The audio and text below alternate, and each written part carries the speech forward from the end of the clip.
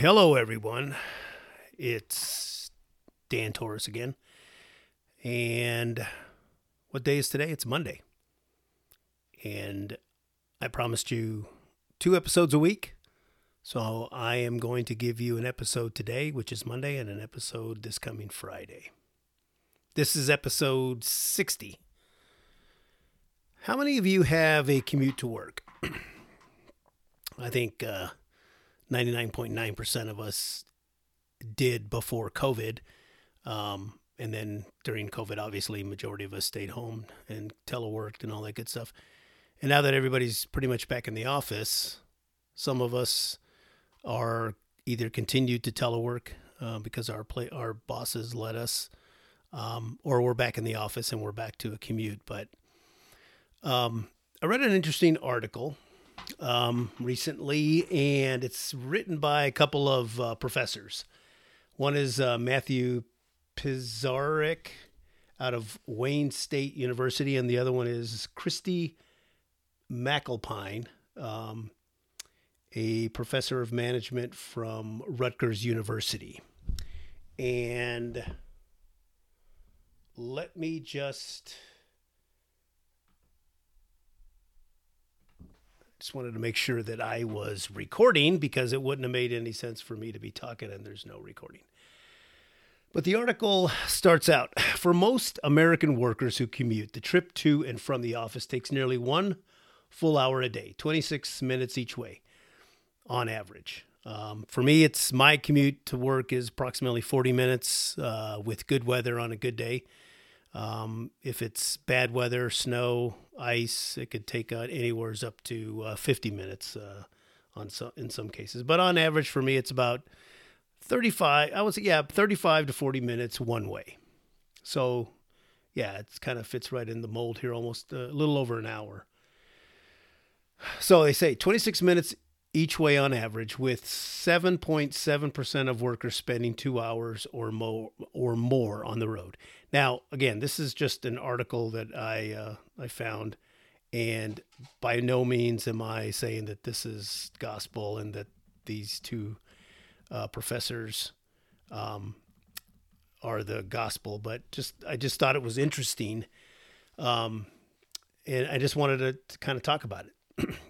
Continuing with the article, it says, many people think of commuting as a chore and a waste of time. However, during the remote work surge resulting from the COVID-19 pandemic, several journalists curiously noted that people were, could it be, missing their commutes. And I'm going to get to this a little bit later, but I mean, for me, the commute is a double-edged sword. For one, it's, I gotta drive to the office, and then at the end of the day, I gotta drive home, and it's, like I said, 40 minute drive. But what I found is it's good. It's good for me to decompress. It's good, which we're going to talk about here a little bit. I can listen to a podcast, or in some cases, I just travel in peace and quiet, and I kind of dig that before I get home. Continuing with the article, one woman told the Washington Post that even though she was working from home, she regularly sat in her car in the driveway at the end of the workday in an attempt to carve out some personal time and mark the transition from work to non-work roles. Like I said, I use it as a kind of decompressing of the day, turning off the work mindset as I'm driving home. Or if I'm driving to work, I am, getting myself ramped up for the beginning of the day. And it's just a good, you leave, let's say, at the beginning of the day, you leave home and you've switched off the home person, and now you're in the commuting phase to get to work. And now you're starting to ramp up to, okay, I'm getting ready to go to work. And, you start thinking about, some of the things that you have to get done during the day, et cetera. And then at the end of the day, you turn off the work mindset, and your commute home or to the gym or to the grocery store or wherever is a transition of, okay, now I'm getting back to being the dad, the parent, the husband, the wife, whatever, the coach. You're changing your mindset is changing because you're now in a different role, and then eventually, say you get, if you're going home, then you turn back into the parent role, the spouse role, etc. As management scholars who study the interface between people's work and personal lives, these two professors sought to understand what it was that people missed when their commute suddenly disappeared. In their recently published conceptual study, which I didn't look at their study, they argued that commutes are a source of liminal space, which they define liminal space. And when I say liminal, it's spelled Liminal, liminal space, which is the time free of both home and work roles that provides an opportunity to recover from work and mentally switch gears to home life. During the shift to remote work, many people lost this built-in support for these important daily processes. Without the ability to mentally shift gears, people experience role blurring, which can lead to stress. Without mentally disengaging from work, people can experience burnout. So I guess a good example is a person is currently, a person was teleworking, and let's say that their telework space was in the upstairs bedroom or office space. And at the end of the day, when they log off their computer, literally the time that it takes to turn off the computer, close the door, and walk down the stairs or into the next room, and they are now thrust into that next role. So they left an employee or a worker role, and within a span of 10 seconds, they are now in the home role, a parent role, spouse, whatever. And so they did not have, or they didn't get that time to wind down and decompress and realize, so they may be upset about something that happened at work. And when I say at work, upstairs in their telework space, they could be, or they could be stressed out about a deadline or something like that. And they've literally had zero time to switch gears and decompress and go like, hey, I want to be the best version of myself for my spouse. I want to be the best version of myself for my kids. And if I only have 10 seconds to decompress, it makes it extremely hard. And then that's where you get into the struggle. We believe the loss of this space helps explain why many people miss their commutes. And I think I already said that. So it talks about commutes and liminal space. In their study, the two professors wanted to learn whether the commute provides that time and space and what the effects are when it becomes unavailable. They reviewed research on commuting, role transitions, and work recovery to develop a model of a typical American worker's commute, liminal space. They focused their research on two cognitive processes: psychological detachment from the work role, mentally disengaging from the demands of work, and psychological recovery from work, rebuilding stores of mental energy used up during work. Based on their review, they developed a model which shows that liminal space created in the commute created opportunities for detachment and recovery. Just like we said, that 15, 20 minutes, if it's that little, provides that opportunity to switch gears, basically to switch hats to whatever role you're getting ready to become. However, they also found that day-to-day variations may affect whether this liminal space is acceptable for detachment and recovery. For instance, train commuters must devote attention to selecting their route, monitoring arrivals or departures, and ensuring they get off at the right stop, whereas car commuters must devote consistent attention to driving. Yeah, I mean, even though I'm driving home or I'm driving to work, I can't completely detach. I mean, I have to pay attention to the road. If it's dark, I have to make sure that I'm looking to make sure that, up here where I live in rural country, I'm making sure there's no deer that are crossing or jumping out or any additional animals or people. And I also live where Amish live, and make sure that there's no Amish wagons or buggies driving around. So you can't completely detach. And if the weather's bad, you got to pay attention. You got to drive slower. So there's all those things that come with basic driving skills. And then it talks about, like, if you're on a train, you can't completely just go to sleep, because you got to make sure you get off on the right stop, etc.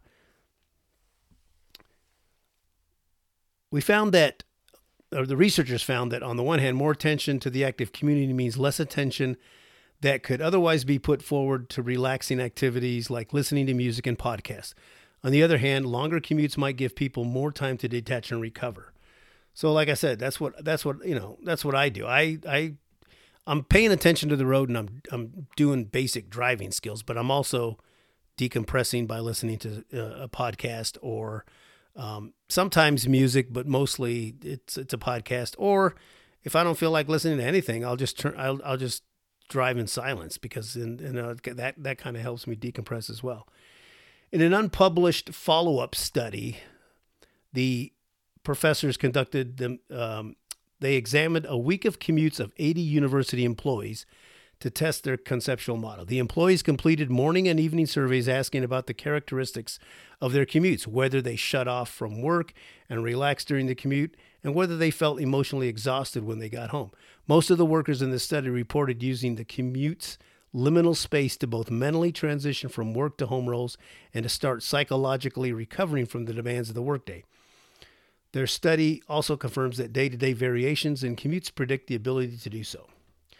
They found that on days with longer than average commutes, people reported higher levels of psychological detachment from work and were more relaxed during the commute. However, on days when commutes were more stressful than usual, they reported less psychological detachment from work and less relaxation during the commute. So, you can see that, obviously, before the whole pandemic thing hit, that having a commute was a double-edged sword. Like I said in the beginning, it was, on the negative side, I have to spend time driving to and from my workplace, and that takes time, and I have to get up earlier, and I have blah blah blah, all that good stuff. But then on the positive side, it helped people transition to their other role, and I can attest to that. Yeah, it helps you. Like if I'm getting ready to go coach, some sporting event for one of my kids or whatever, I mean, I can use that commute to transition to, okay, now I'm going to be a coaching role. Now I'm going to be a husband role. Now I'm going to be a father role. Now I'm going to be, whatever it is. Creating liminal space. The findings suggest that remote workers may benefit from creating their own form of commute to provide liminal space for recovery and transition, such as a 15-minute walk to mark the beginning and the end of the workday. Their preliminary findings align with related research suggest that those who have returned to the workplace might benefit from seeking to use their commute to relax as much as possible. To help enhance work detachment and relaxation during the commute, commuters could try to avoid ruminating about the workday and instead focus on personally fulfilling uses of the commute time, such as listening to music or podcasts or calling a friend. Other forms of commuting, such as public transit or carpooling, may also provide opportunities to socialize. So that's, again, just an interesting article. I mean, again, take it for what it's worth. I'm not saying it's the gospel, but I do believe that we as a working society need to have, those roles. I mean, it becomes difficult if you're going to be in that mode all the time. If you're going to think work, and you're going to get home and you're going to bring your work home and you're going to do that, and there's no time for you to detach from the worker mode before you get into the whatever hat you're going to wear after you get off of work. So, like I said, my commute's about 40 minutes in good weather. So there's benefits to the remote life. Obviously, you're saving gas, wear and tear on your vehicle. But aside from that, it does offer that at the beginning of the day, it offers that ramp up for the beginning for the work day and get you ready to go into work. And then at the end of the day, it helps wind you down. Like I said, I listen to podcasts. I sometimes music, but and then if I don't like, and then other instances just peace and quiet. And I just think I think it's a good topic to discuss.